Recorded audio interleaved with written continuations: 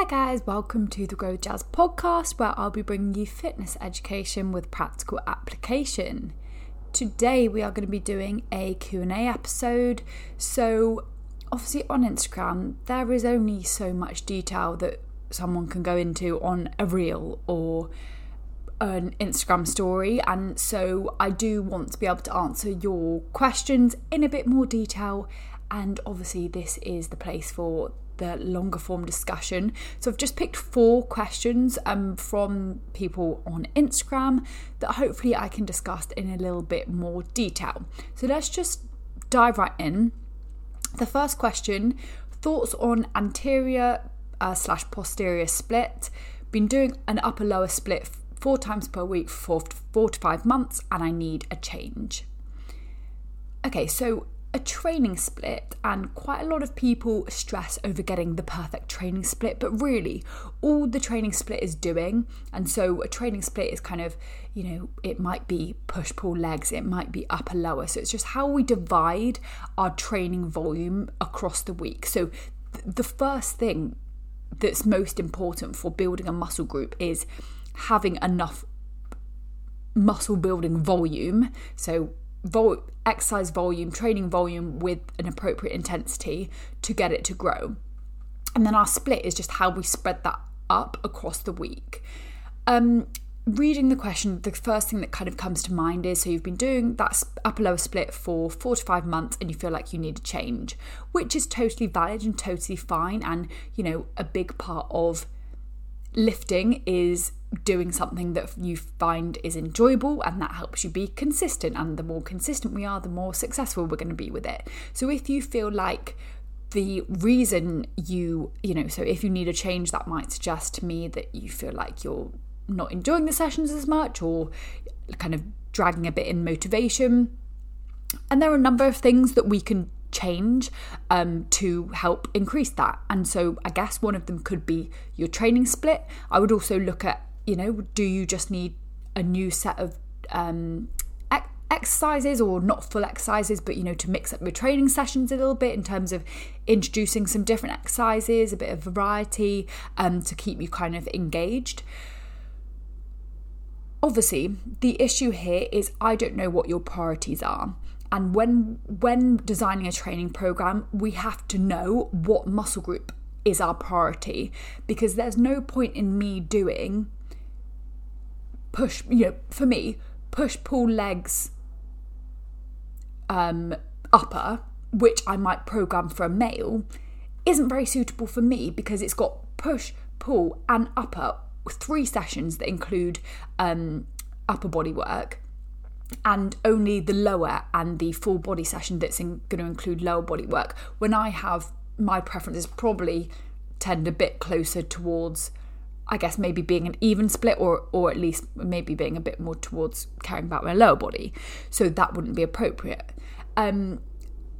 Anterior posterior split. So for those of you who don't know, an anterior means the front side of your body. So that would be working your quads, your pushing motion, so your delts, so your front delts and your side delts, probably your chest, so the front side of your body. And then posterior would be the back side of your body, so it would be calves, hamstrings, glutes, back, rear delts. My only issue with, if you were to do, say, 2 times anterior, 2 times posterior for a 4-day per week split, is, okay, well, on an anterior day, you might be training your quads. So you might be doing a split squat or a leg press. But with both of those movements, they include glutes as well. You can never leg press or split squat or anything without using your glutes. So the only quad movement that you could do without using some of your glutes, for example, would be a leg extension or maybe a sissy squat. So it means you're actually getting some volume for your glutes on that day. And then if you wanted to train posterior the day after, you'd then be training glutes again, and they might be a bit fatigued. And do you see how there might actually be kind of more overlap? So my recommendation might be to either stick with upper lower and look at why you're getting a bit bored of it. Is it the exercises? Do you need variety? Do you need a different program? Whatever. Or maybe go for something like you could split your upper sessions into push and pull. So you'd have your pushing movements, your chest, shoulders, triceps on one day, your pulling movements, back, biceps, rear delts on another day. And then you could split your lower body sessions up if you wanted to into glutes and quads and glutes and hamstrings, if you wanted a bit of variety in that way. So that would be another option. Not to say the anterior posterior split wouldn't work, but it wouldn't be my first choice. And I think there could be overlap that would mean actually maybe you're not going to be recovering as well. Maybe we're not going to get, enough rest time between certain muscle groups. And although you want to train quads, you may be getting glutes as well. And then you want to go and RDL the next day, but you leg pressed or split squatted the day before, etc., etc. Okay, next question. How do I properly brace my core for squats, deadlifts, etc.?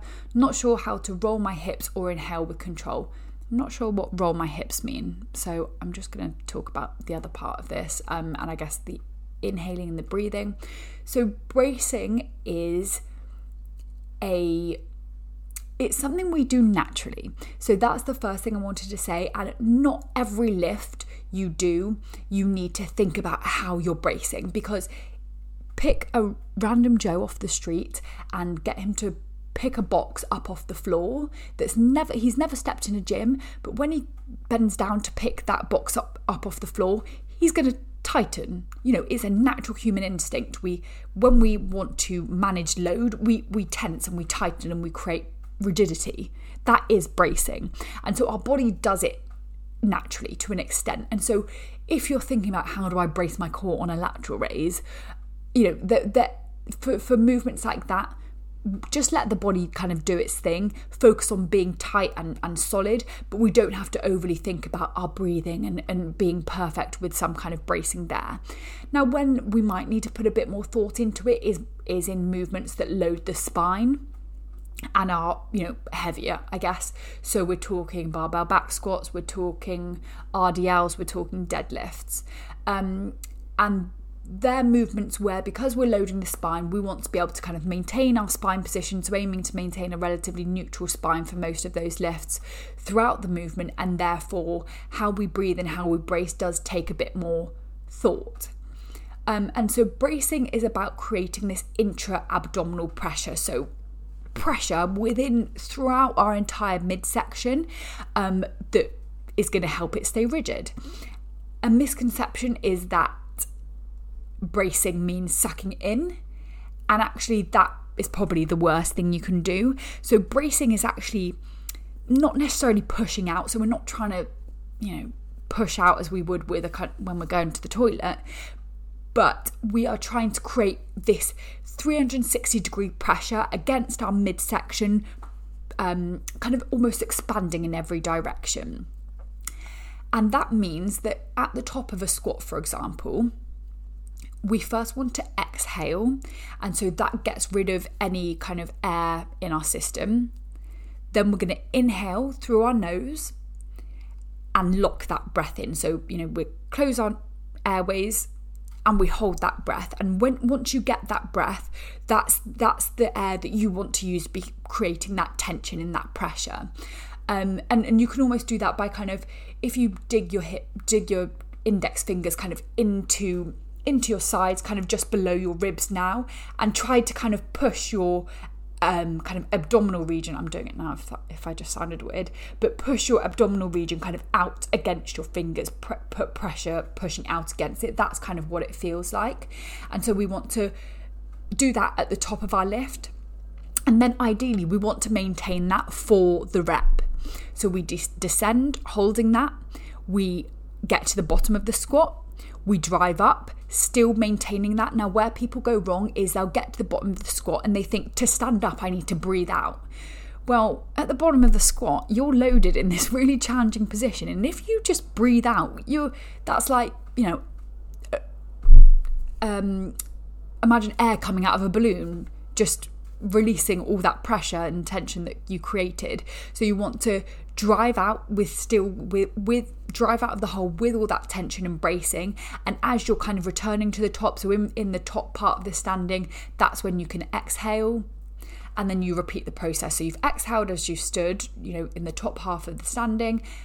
You re-inhale, hold that breath, and go down into your next rep. So that's how it might look like for squatting, and a similar thing for an RDL. So the inhale at the top, the maintaining the breath as you lower, as you drive back up, and exhaling as you reach the top again. With something like a conventional deadlift from the floor, you'd brace, inhale, hold, and brace at the floor, and you push the floor away and you can exhale as you reach the top there. So that one's obviously a little bit different because we're only focusing mostly on that concentric, the standing part of the lift.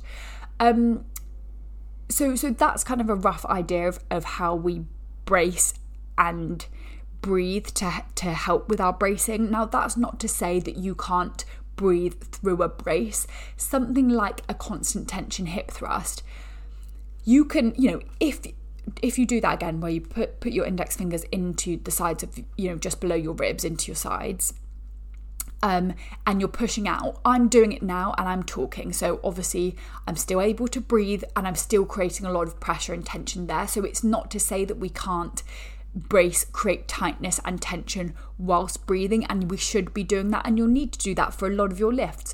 A shoulder press, you need a tight, solid core, and so focus mostly on the tightness, the tension and rigidity through your midsection, and then on certain lifts you may need to think a bit more about your breathing to help you maintain it when we're really loading the spine. Okay, third question. After 2 years of constant progressive training, I now have a figure that I'm happy with and don't want to continue building muscle. How should I train now to maintain this shape? Less weight, less volume? ? Oh, well, lucky you. It's a brilliant spot to be happy with the physique you have. So, I guess the first thing to say is that the type of lifting and training we're talking about predominantly here is hypertrophy training, which means muscle growth. So my one thought is, okay, if you still love exercising and training, yes, you can still train in this kind of way, but you may want to look at, maybe I want to include some different types of training that isn't directly designed to build muscle because I don't want to build muscle anymore. That could be something totally different, but it could also be, maybe now I'm going to really work on my strength, so my pure strength, because strength training and muscle building training is different. So more powerlifting work, so working in those with the squat, bench, the deadlift, in those lower rep ranges, it's further from, a lot of the training is further from failure. It's not designed, actually the power lifts, the technique and the way they move, they're designed to move the weight as easily as possible. Whereas the exercises we choose for hypertrophy training, they're designed to put us in the least advantageous position. It's designed to make it as hard for us as possible. So you could perhaps have a look at that. But with your training and with resistance training, we are looking to build muscle. We're looking to cross this threshold of volume that will force our body to adapt. And so that's what we're trying to create. We are trying to give our body a reason that it has to adapt. So you're in the gym saying this, you're giving it this stimulus and you're saying, my body needs to change to manage what I'm doing. And that's why it builds muscle. And so what you now need to do to maintain, so the volume and the intensity required to maintain muscle is a lot less than what's required to gain muscle. I think some research shows it might be kind of as little as about a quarter of what you're doing to build muscle, just to maintain it, which is positive news for people who might go through a period when they can only go to the gym a few times a week, because you can maintain your muscle on a lot less volume than you need to actually continue building it. So yes, what you'll want to do is reduce your volume. So whether that is doing fewer sessions per muscle group per week, or within those sessions doing fewer sets, and I'd reduce your intensity as well. So we want to be keeping more reps in reserve, not pushing as close to muscular failure, and therefore keeping the intensity slightly lower. So that's what I'd recommend. Choose exercises you really enjoy, focus on the technique, the movement pattern. There's, if you follow if any of you are kind of into following somewhat kind of bodybuilding spheres, and you'll see the bikini athletes, for example, and they will often be doing these pretty light, maybe higher rep, sometimes a bit kind of like pump styles, maybe there's some booty bands thrown in there sometimes, and people will think, oh well, look, they're the best in the world, like look at their physiques, look at their muscle, blah blah blah. Those pros are at a point where they don't need or want to, for their bikini category, gain any more muscle, and so the type of training they're doing is for the more pump style work to get blood into the muscle and to maintain the muscle. And so what they did to build that muscle in the first place probably isn't what they're doing to now just kind of maintain it. Now they don't need to build any more.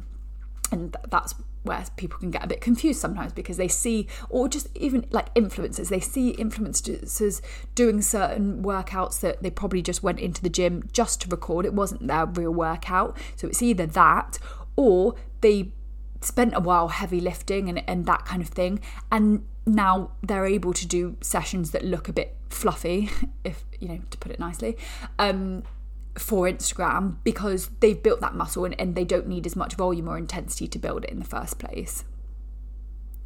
Okay, final question. Should I continue to train when sick? Brackets, if I feel up for it. There's no correct answer to this, but I think the first thing to recognise is that when you're ill, that is a big stress to the body, and your body is trying to recover from it. It's trying to put its resources, its energy towards the recovery process. And so if you're then going into the gym and adding an additional stress, because lifting, training, it is a stressor to the body.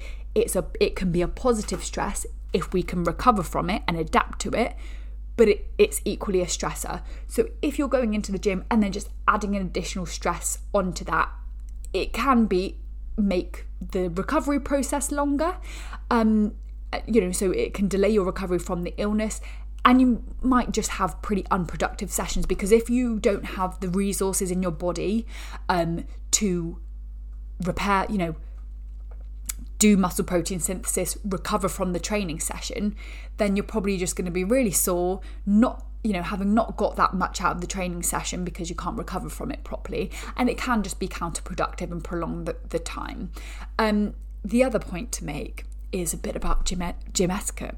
So if you have a type of illness that other people could potentially catch, please stay out of the gym to everyone, because if we learnt one thing from COVID, it's that. So just having a bit of judgment about, okay, is this something that could be spread? If so, I need to not put other people at risk of picking it up.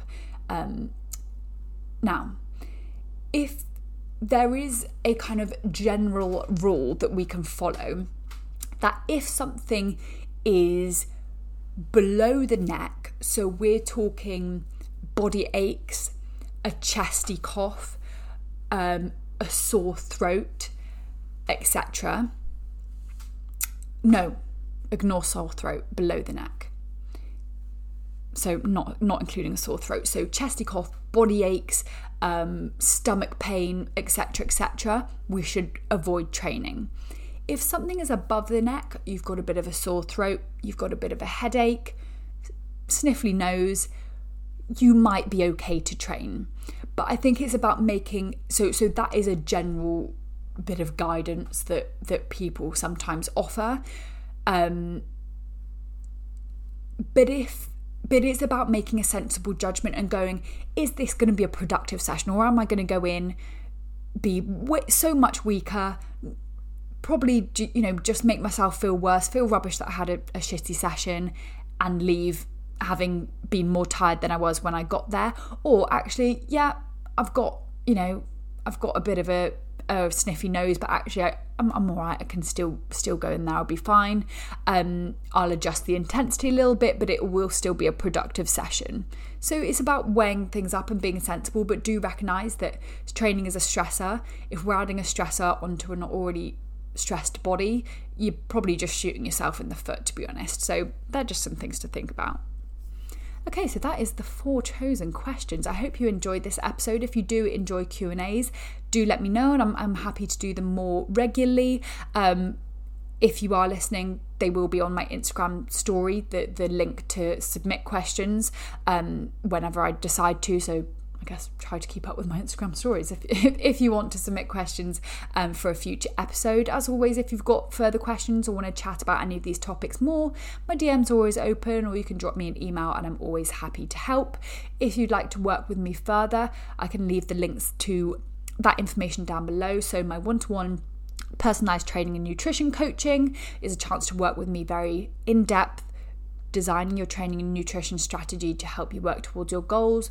Or my group training subscription, which is a training program that you follow as part of a group with full access to my app and my training programming with everything you need to know about your training, from video demonstrations, sets, reps, cues, the app to log and monitor your progress, and also access to the private Facebook group where you can ask me any questions, you can get your form checked, so a really great community in there as well. So I'll just leave all the details to that down below, but that is all from me for today, and I'll speak to you all again next week.